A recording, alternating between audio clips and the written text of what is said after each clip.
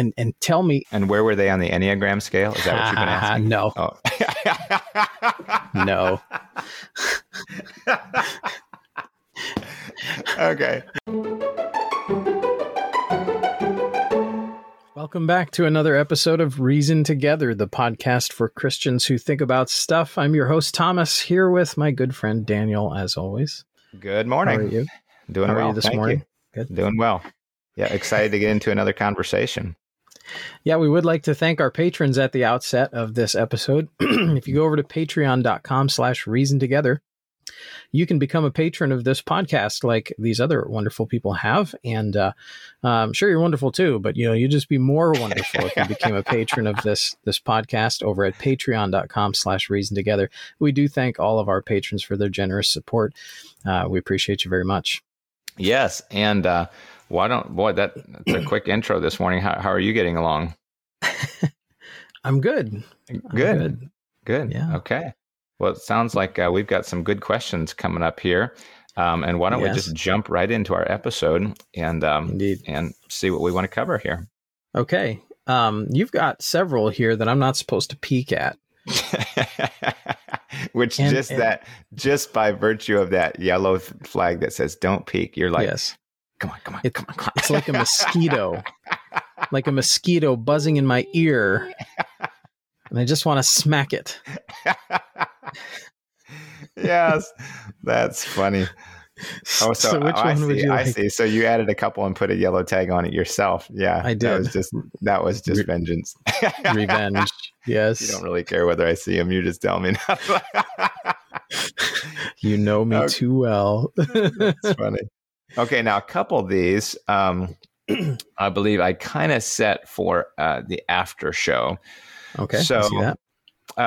I will pull out this, and this kind of gets into a hotbed topic of the day with the resurgence of, the call for a vaccine and things like that. But my question is on moral culpability. By that meaning, do I have, am I in some way morally responsible for one thing by taking part in another? So the question would be something like this: in taking the vaccine, and we had discussed here, maybe it's 3 episodes ago, about the legitimacy of the abortion issue as it's connected to vaccines. Is that really an issue? But if let's say it was, for the sake of the argument, that somehow aborted fetal matter was used in the making of the vaccine and things like that, in taking the vaccine, would I be culpable in the abortion? And because this did come up in a podcast that I listened to, and it did make me think. The guy's answer at first, you're like, well, I don't know about that. But it's like, so if I say, this vaccine is a helpful thing and it helps me and it's a good thing, and yet, that had to be done in order to make it possible. But the vaccine's good, and I'm not for abortion, but I am for the vaccine. Can I make that dichotomy, or by taking the vaccine and accepting it as a good thing, though it's made this way, again, for sake of argument, am I somehow culpable in abortion? In a parallel form, you put it in different spheres. In buying an iPhone, am I enabling forced child labor? In purchasing certain brands or shopping at certain stores, am I complicit in their support of the leftist agenda because I shop there? At what point does my money attach to a moral cause? Wow. There's a lot to unpack there. Okay. And I'm not sure which part to go after first. Okay. I mean, it's obvious, I think, it at least should be obvious to the Christian that, the question, let us do evil that good may come. Romans chapter 8, that question is in a sense condemned on its face, that it wouldn't be right to do evil that good may come. So, do I embrace pragmatism of doing something evil in order for the greater good? The answer to that is obviously no. Right. But you brought up, several things as far as consumer purchases goes or businesses that you support. And perhaps the most controversial of all that you mentioned is now the vaccine issue.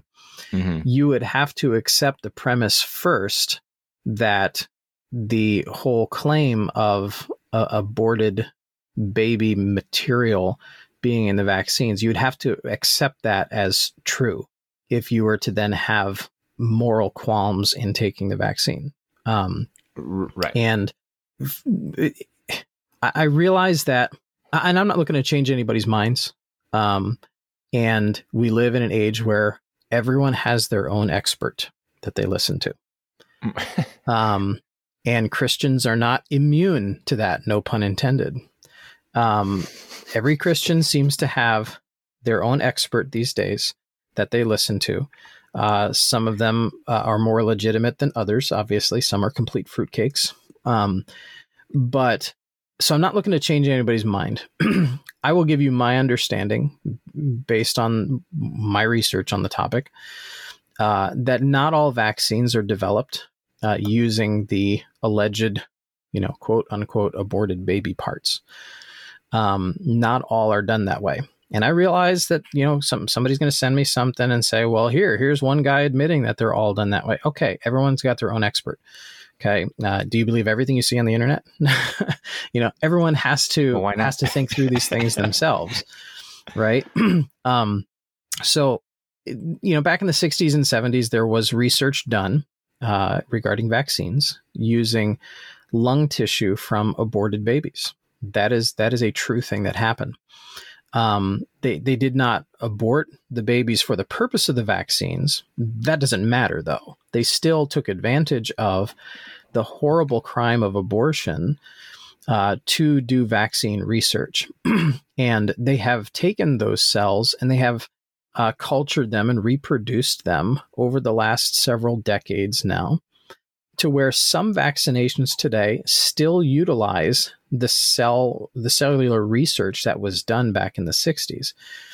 Now, where it gets into kind of a gray area is those cells are not the same cells that were taken from those children.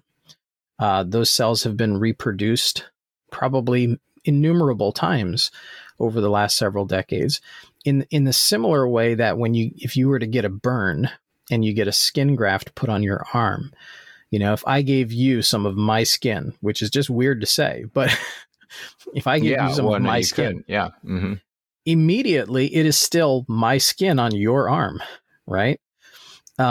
After a while, though, those cells, they integrate themselves to your body. They begin to reproduce to where they're not the same cells anymore. They're completely new cells based off of the original skin graft that was put on you to prevent you from getting infections, right? And that's essentially how cellular mitosis functions. They reproduce over and over again to where the original cells don't have to be there. They've been replaced by new cells over time. Sure. So that's where the debate takes place. So it's not as if they took aborted baby parts, stuck them in a syringe, and jabbed it into your arm. That isn't what happens when you get a vaccine. And for some Christians, their conscience cannot bear that. And I don't condemn them for that. Okay. But the argument can be made that it is obviously not those aborted baby cells that are present there. And again, I'm not trying to change any minds. I'm just giving you my understanding of it here. And really, if it's not the same original cells, the question you then have to ask now is, am I supporting something here that I don't agree with? And the problem with then asking that question in such a scenario is, are you consistent with that same rationale across all matters of life? And if you're not, then you kind of have to be quiet. So you've circled around really fast now back to the answer to the question, and you're saying you're kind of hitting it on a matter of consistency. Partially, yeah, and I'm sure there are other angles to hit it from. Okay, but I think ultimately you can make a good decision about what vaccines contain which research, and that, of course, some people are just never going to believe anything a medical person says ever.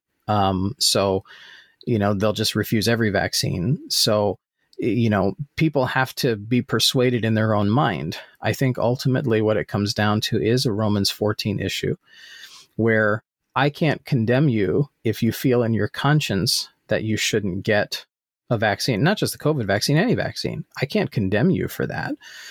But at the same time, you can't condemn me if I choose to get it, because I do think it is a gray area. The people who say, oh, there's aborted baby parts in vaccines, it is a reductionist argument based on some level of not understanding really what's happening there. So I think people need to be careful about condemning each other on the matter when I think it's a matter of Christian liberty. One other thought on the vaccine before we get back. People are so going to hate me for saying all that. One other thought, though, is I actually have been told by a doctor over the phone that it, as I understand it, it doesn't even the COVID vaccine doesn't actually fit within the medical definition of a vaccine. Depending on which COVID vaccine you're talking about. Okay. So it's interesting to think about that. If it doesn't even fit into its own definition, what is it actually? And he was talking about, I can't remember the term he used for it. But anyway, so coming back to it, assuming for the sake of the argument that it, involved abortion, or say to go to the, that it involved something morally wrong in the formation of the vaccine, would taking the vaccine make me somehow culpable in that atrocity that brought about, the scientific know-how to make the vaccine? My gut response, and I could be, I give room to be taught on this. My gut response is to say, no, you don't bear moral culpability in it. Okay. So basically that's kind of the thing, is at some point, where's the connection? Where's there not a connection? Let's say, and this is just a random, illustration that, I go to a foreign country and they carve out these wooden little figurines. And I say, wow, that's a beautiful figurine, and then I learn that, this little boy, carves these figurines feverishly because his dad beats him if he doesn't get so many in a day. You know what I mean? And so I'm like supporting this family whose dad beats the kid to make these figurines to make them money, which I think, I just like the figurine, it doesn't really matter. Well, now am I somehow supporting the family and supporting the dad's beating of the kid, beating of the kid to get it done? Well, I just like the figurine, but once you figure out where it's coming from, that it's coming from an abusive environment, the guy should go out and get his own job and whatever.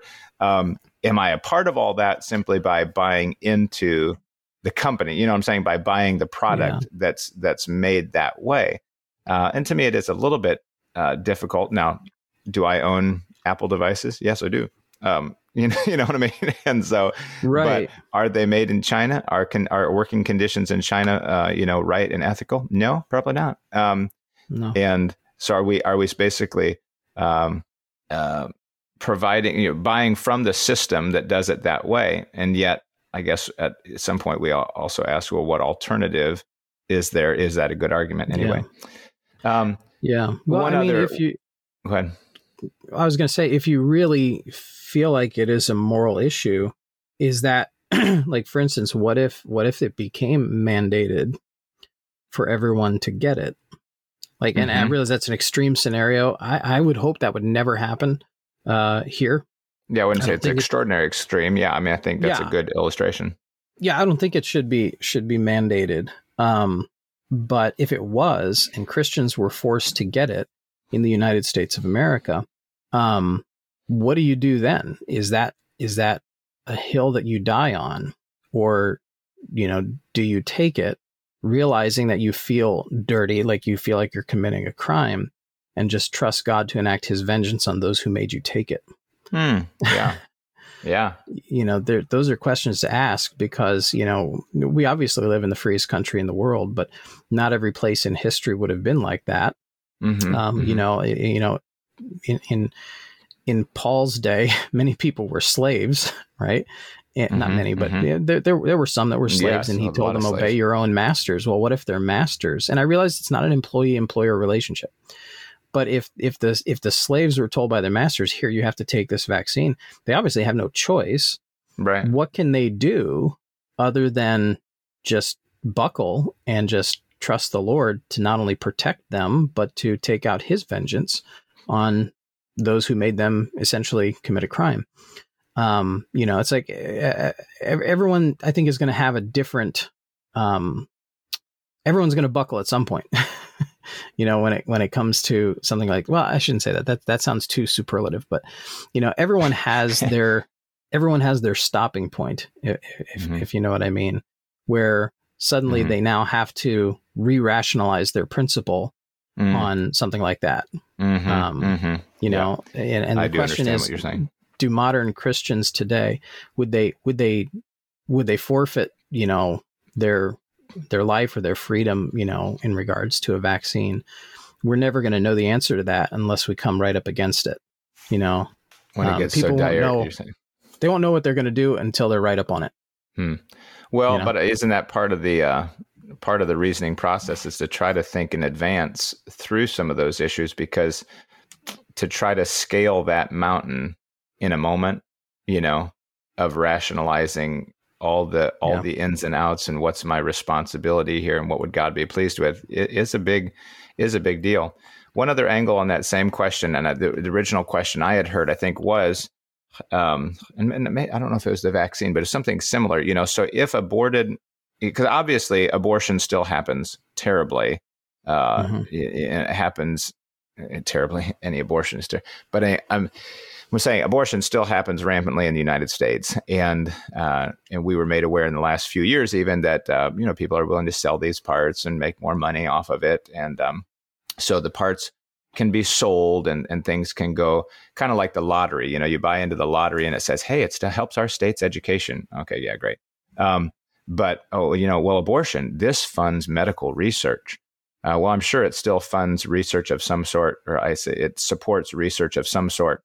I don't know that the question is so much for us who benefit from the research, but maybe from the doctors who actually use the materials to do the research. You know what I mean? That's a closer point of connection.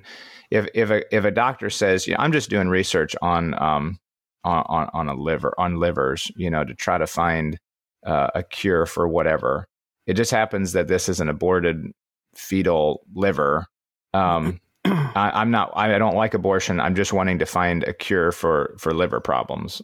And so in his mind, should he put up more of a stink to say, look, I'm not going to work on these kind of livers. No way. We can work on adult livers. We can work on, deceased, accident victims, but we're not going to work on that. Where if he develops a procedure or scientific knowledge that enables us to have healthier livers, we're not complicit in saying, oh, well, great. We operate off of that knowledge now. And we use that knowledge to be healthier, though technically that knowledge was gained in working on an aborted fetal liver. You know what I'm saying? We're just gleaning from the knowledge, but the guy who's actually working on the component itself, it seems like would have to ask that question more. But in a similar way, what about an autopsy? Here's a person at the city morgue or whatever. This guy, he was a bum. He got mugged and shot, and he's in here. And so he's dead. Might as well use his body for scientific research. We don't even know who he is. He's John Doe, doesn't have any connections. He's just going to be buried anyway. Might as well use his body for scientific research. Are we somehow saying that, oh, yeah, we're for people getting mugged and shot? No. But since the opportunity is here, wouldn't we just use the body to autopsy it, to use the parts for research in some way? But now that's the same argument going back to the abortion. They're like, I'm not for abortion, but people are going to do it. And since the dead body is here, I might as well do it for the good of humanity to try to find some good out of it. See the similarity there? There's like, they're going to do it anyway. So why don't I just use the material for my research? I'd have to think about that. As you were talking, though, I was thinking about, even our own country, which by the way that many Christians believe about Romans 13, about obeying the government, that would really conflict with living in the United States of America. because by what they would preach about Romans 13, our founding fathers never should have rebelled. And yet we're taking advantage of the freedom that's already here that we were born into. Are we morally culpable for what our founding fathers did, rebelling against the government? Or, well, it's here. It could go 100 directions. Exactly. And that's kind of my point in bringing that up, is because I think it's not as black and white as many people think. Everybody has a very complex relationship with these issues. Those who say, I'm not going to take the vaccine because, it has aborted baby parts in it. Well, are they consistent in every other area of their life? No, they're not. Or someone says, I'm not going to take it because I'm not going to put anything into my body that defiles my body. Well, do you presently do that? Sure, you probably do. It can be made, the argument can be made that sugar defiles the body. Lots of food supplements have things in them that defile the body. Vitamins have fillers and things in them that can defile the body. So it's like you have to. It's a complex relationship that people are trying to present as if it's black and white, and it just isn't. It just isn't. And that's why I think you have to kind of sometimes leave each other alone on these matters. That I think there is room for everyone to be persuaded in their own mind. Yeah, and so it's interesting. That's part of that growing older thing. The more that you know, it's like the more you learn, the less you know. You say, "Oh, wow! I used to be so sure on things because with the limited knowledge I had, it was so black and white, and I could make this sort of slogan, and I could, boom! I'm never going to do this. I'll always do that, and I stand on that position. And then you start to learn more of the intricacies of it, and you go, "Wow, that's more." That's more of a difficult issue than I thought. Now, maybe you still, and like you say, they're persuaded in their own mind because there's a certain principle that just shines through that says that is undeniably wrong. Sure. I cannot do this thing. Okay, well then great. We're definitely not asking you to sacrifice principle just to recognize maybe the nuances of thought that go into things. Sure. Yeah. And it's a deep discussion. I was listening to a pastor friend of mine the other day, a pastor that I know. And he was talking about this, and I'm trying to remember exactly how he said it, but essentially, there isn't a Christian who rejects all modern science. They have a complex relationship with modern science.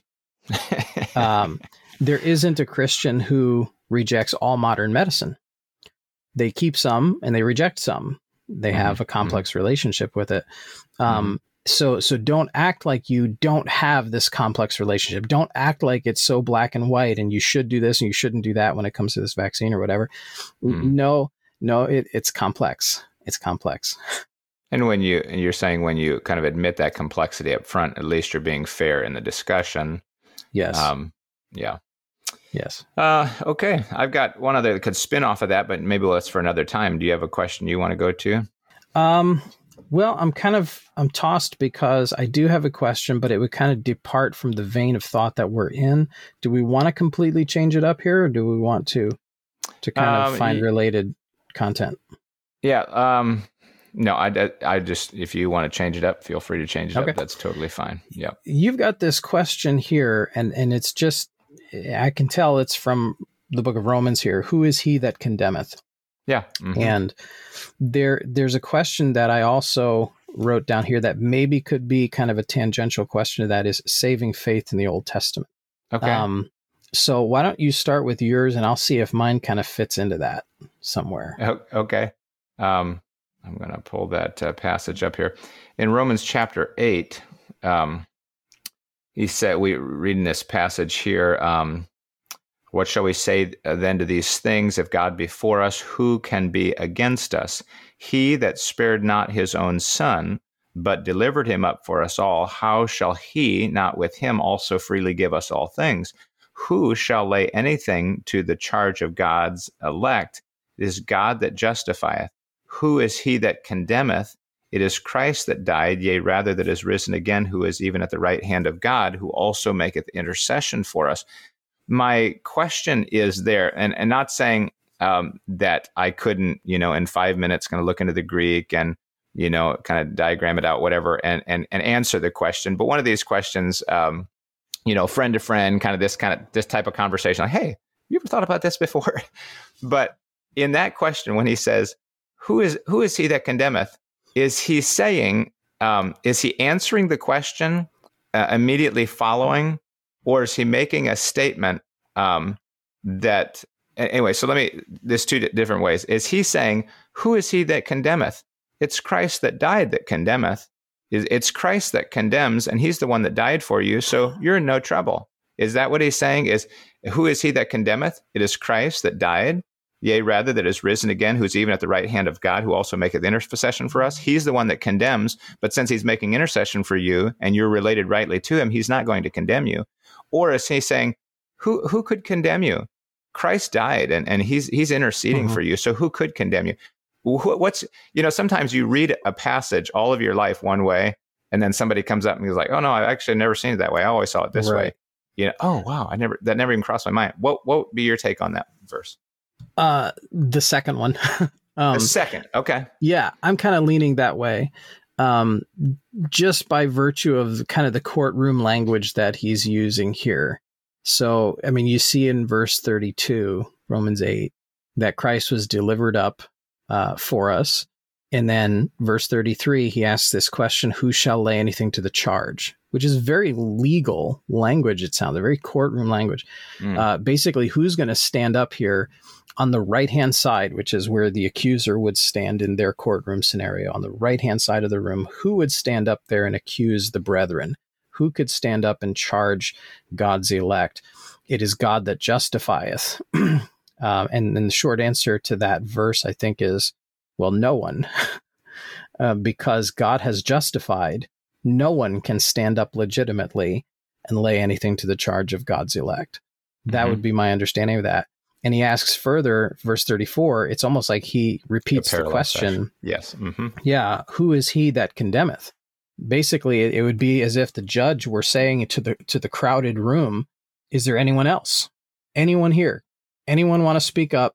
Can anyone lay anything to the charge of God's elect? And his response is, it is Christ that died, yea, rather that is risen again, who is even at the right hand of God, who maketh intercession for us. Meaning, if you're going to stand up and condemn, lay anything to the charge of God's elect, you're going to have to go through the intercessor here. You're going to have a better argument than this one here at my right hand who intercedes for them. And then, verse 35, who shall separate us from the love of Christ? And the short answer to that is nothing.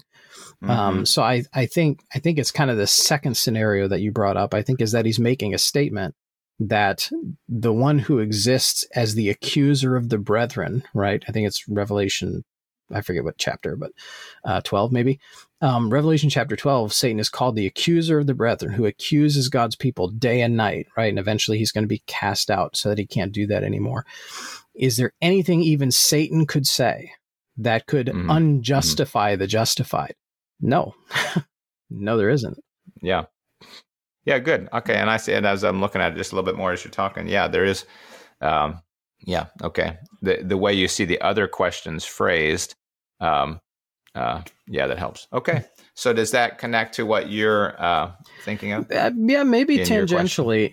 My question was this, and I know we've been asked this before. This may be kind of like an ordination style question. But I've been thinking about it because I've been teaching through a series on the people of the Bible, like doing a character survey of both major and minor people throughout the scriptures, and trying to look not just at the facts of their life, but trying to piece together what kind of person they were.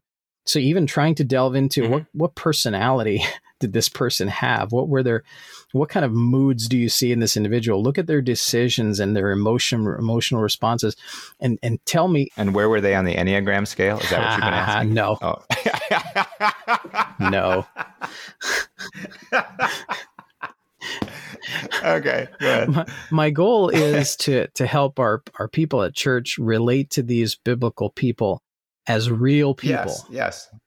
Not just a storybook character who had facts happen to him, Noah had a wife and 3 sons and he built an ark and there was a flood and all that. Okay, great. Fair enough. Right. He's a real person that processed life in a certain way. Right. Yeah. Yes. What was he like? Right. And we just talked about Jephthah. last night, which is a fascinating character to me. Yes. But what I find interesting is that sometimes these Old Testament characters are mentioned in like Hebrews chapter 11. So you have like Gideon there, who, if you read the story, it seems like he waffles so much that, he just needs the Lord to constantly validate and verify everything God says. And it's like God has to repeat himself to him and prove himself to him. And God graciously grants Gideon's requests when he could have just said, "Didn't you hear me?"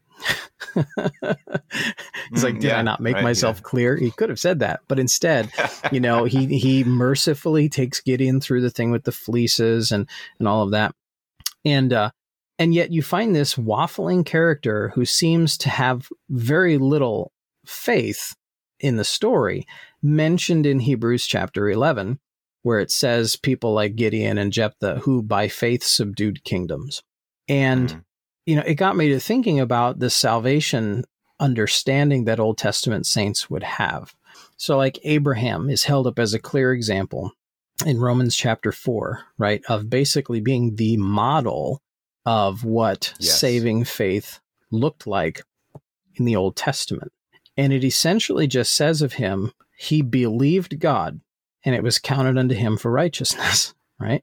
Yes. Right. Now, and that's a very simplistic statement. He just believed God, and that was counted unto him. We might even say imputed unto him as righteousness. But yet his example is perhaps one of the more clear ones where, he looked for a city whose builder and maker was God. And, he was very closely connected to the promised seed, right? He saw that in his own family, how God can miraculously give a child to someone. So we can kind of see that maybe Abraham put together the pieces of a coming Messiah, who would be a sacrifice. Remember, we see the picture in Isaac there.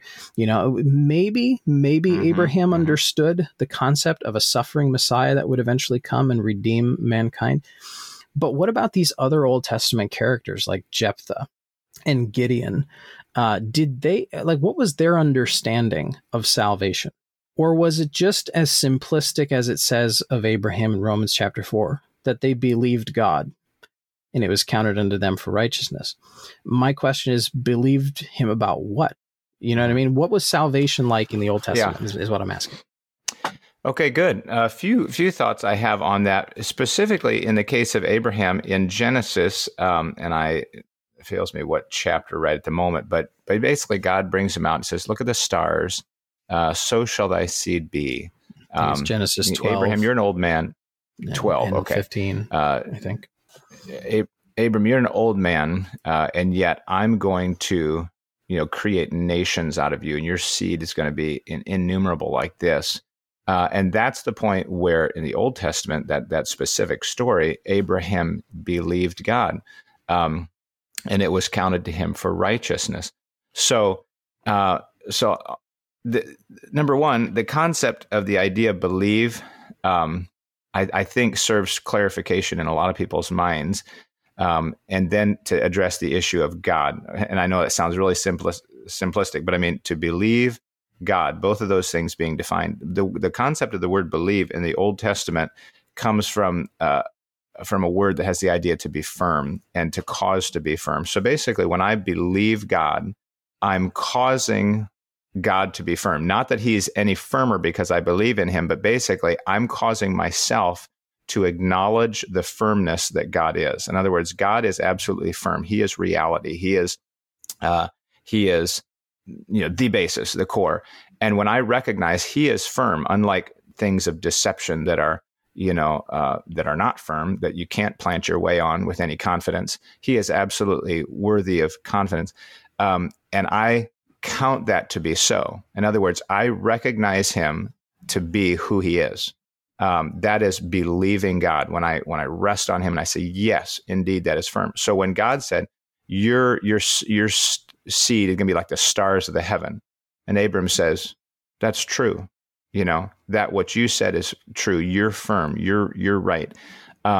That's counted as righteousness, which, again, what is righteousness? Righteousness is adhering to the design, the law. That means, if we say somebody is righteous, we typically mean that they're law abiding. Well, what is a law? It's a design. And so God's design is that people would acknowledge him for who he is. And when Abram does that and he acknowledges, God, what you say is true, you are true. That is according to God's design. That is a righteous thing. Yeah, go ahead. So you're essentially saying that belief goes perhaps a layer deeper than what God specifically said, but who he is. So yes, absolutely. It has to be. Because I'm thinking of New Testament verses, Acts 16:31, where they answer the Philippian jailer, I think it is, believe on the Lord Jesus Christ and thou shalt be saved. Mm-hmm. So they're saying you need to believe upon the Lord Jesus Christ for salvation, right? That's what you need to believe. And there is a who involved in that. But ultimately, did the Old Testament saints understand belief on the Lord Jesus Christ? Well, and that's the question. Well, no, not. Yeah, I mean, did they know that there was a man named Jesus who would, die on a cross and all that? I don't know that they, didn't see all of that happening. They just believed what God said to them. They took him at his word. So they did. Yes, right. And which is in maybe I'm saying this wrong. It is in essence one and the same. Jesus is God. And if you believe God in this thing, you'd believe him in that thing. And as far as their understanding of God, I think this is important too. It's to say, because people might be like, man, Abram, he didn't, what would he have known about God? I think he knew a lot about God. Joseph had this relationship and said, how can I do this great wickedness and sin against God? I personally think that Adam began writing about God. Mm-hmm. And that was written, it was passed down through the generations. It carried through the flood that Noah would have had, the writings, if you will, of Adam that would have passed down. And that was even source material for Moses, who then transcribed or retranscribed part of, the books of the law. And we say the books of the law. Well, Genesis isn't really law, but obviously Exodus, Leviticus, Numbers, Deuteronomy. Okay, there we go. But was Moses also kind of retranscribing this Genesis account, which had been recorded generations before? Sure. So, I mean, there had always been, since the beginning of time, an understanding from the first man who literally walked with God, who was the first creation of God, who God was, and a description of who he was. Did people know God? Did they understand? Yeah. I mean, if they wanted to know the real God, it wasn't like, wow, generations ago, there's some being out there. And I sense that, no, they, and so then I go back, then one other thought is that you go to John 1:11. I love this passage. When you look at Jesus, now we're not, which again, obviously is the same God, but now we're talking God in flesh on earth to the disciples and to the people on earth. And he says, he came unto his own. I guess it's John writing this. He came unto his own. That is, Jesus came to the Jewish people, and his own received him not. What does that mean? You say, well, you just need to believe in Jesus. You need to believe on Jesus. So they would just say, oh, okay, Jesus, I believe on you. Well, what did that actually mean? Well, it said they did not receive him. In what way did they not receive Jesus? As the Messiah. They would not accept him for who he was. It wasn't that they wouldn't allow him to buy. It wasn't that they didn't accept him as a rabbi in some sense, or, as an actual Jewish citizen. They wouldn't take him at his word. They would not accept him. No, they wouldn't take him at his word that indeed he was the Messiah, that he was the I am, that he was these things. So then 1:12 says, but as many as received him, to those of us who will receive him for who he is by taking him at his word, then we have the authority to become the sons of God. But there has to be some knowledge, some context, at least there was there in the Jewish mindset. So when people, back in the Old Testament, what was the saving faith? It was taking God at his word, and his word obviously rests on his nature, who he is. And so to believe in his word is to believe in him as a person and to say, you are true. Sure. And I guess in some sense, with Old Testament salvation in view, these characters who just simply believed God and charged forward into battle that looked insurmountable, or they believed God and they left everything behind to follow wherever he would lead them. Regardless of what it was that he told them to do, they believed him. In a sense, I wonder if that means you could take that faith and extrapolate it forward and say, would God ever have said to them in their day, here's Jesus Christ, he died for your sins, repent and believe him? Then you can extrapolate their faith out and say, well, they would have believed that because God said it. So that's why I think with Old Testament salvation, it is kind of, I don't know, it seems simplistic in a sense, because when we in the New Testament focus so much on the gospel of Jesus Christ, which isn't bad to do, right? We focus on the details of the gospel and Christ's death and burial and resurrection. That's all important. We can almost focus so much on the details of the story that people have to believe that we're forgetting the point. They have to just take him at his word with this. You know what I mean? This is what he said is the power of God unto salvation. Believe that because it's he who said it. Whereas in Old Testament salvation, it seems simpler. They just believed what God said. Their relationship with God was one in which I will believe what he says, period. And that's why, I struggle with people like Gideon,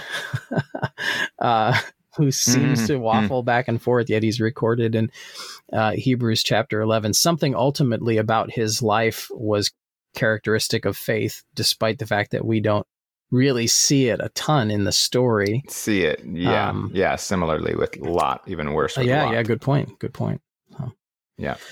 And I guess just the point I'm making too, as far as it being God, that it wasn't that just some random, Ninevite said, oh, Dagon, Dagon's God, and I believe God. No, it had to be obviously the God who is revealing himself. And in so many of those Old Testament, in those Old Testament stories, a lot of times, and you're talking Jewish people, well, they had a knowledge that this was the Genesis God. This was the creator God. This was the God who led them out of Egypt. This was the God who had manifested his mind. So this was a specific God, and it was the God. And they counted him to be what he was. Right. And they said, yes, I love that description of Abram when it says, and being fully persuaded that God was able to, how does that say, do that, perform that, which he had said. Anyway, the description in Romans, I think it's 4, is just an awesome description of that persuasion of faith. Yeah. And it's not, faith isn't this, well, there's no good reason to believe, but I'm just going to have faith. I'm just going to take that blind leap in the dark. No, it's a response to revelation. It's a response to something that you see. God has shown you enough and God has manifested himself, but now he does tell you something that you don't see. And you say, well, that's true. That's true. I'm going to rest in your person on that one. I don't see that I don't see my offspring yet being as many as the stars of heaven, but I'm going to have total confidence in that. Sure. Because of who you are and who I already know you to be, and cause it to be firm in myself that you are that God. Right. So, good. Yeah. Good question. I think that's all we have time for this episode. Wow. We're pretty much right on for the day. And give a teaser of what you want to talk about in the after show. What do you think? Okay. You have a couple here that I can't peek at. Yeah. It's gonna be one of these two. It's either going to be prognostication, which that could take us an hour, or a question posed to one of my kids by not someone in the family, but one of their playmates asked them a question, and I just sort of want to pick apart what does that question demonstrate about the mindset that it came from. Well, I am going to prognosticate that the after show will be quite interesting. And yes. I'm also going to prognosticate that those of you who cannot get that after show are going to go to Reason Together. What is it? Patreon.com/Reason Together. And I'm prognosticating here. Okay. And they are going to sign up to become a patron at the elite level so they can get the after show bonus episode. Anyway. we're going to have fun over there. Feel free to join us by signing up to become a patron. If you have any questions or comments, you can send those to reasontogetherpodcast@gmail.com. Any feedback you'd like to send us, we would appreciate that. Anyway, we are encouraging balance, developing perspective, and connecting faith to practice. This is Reason Together.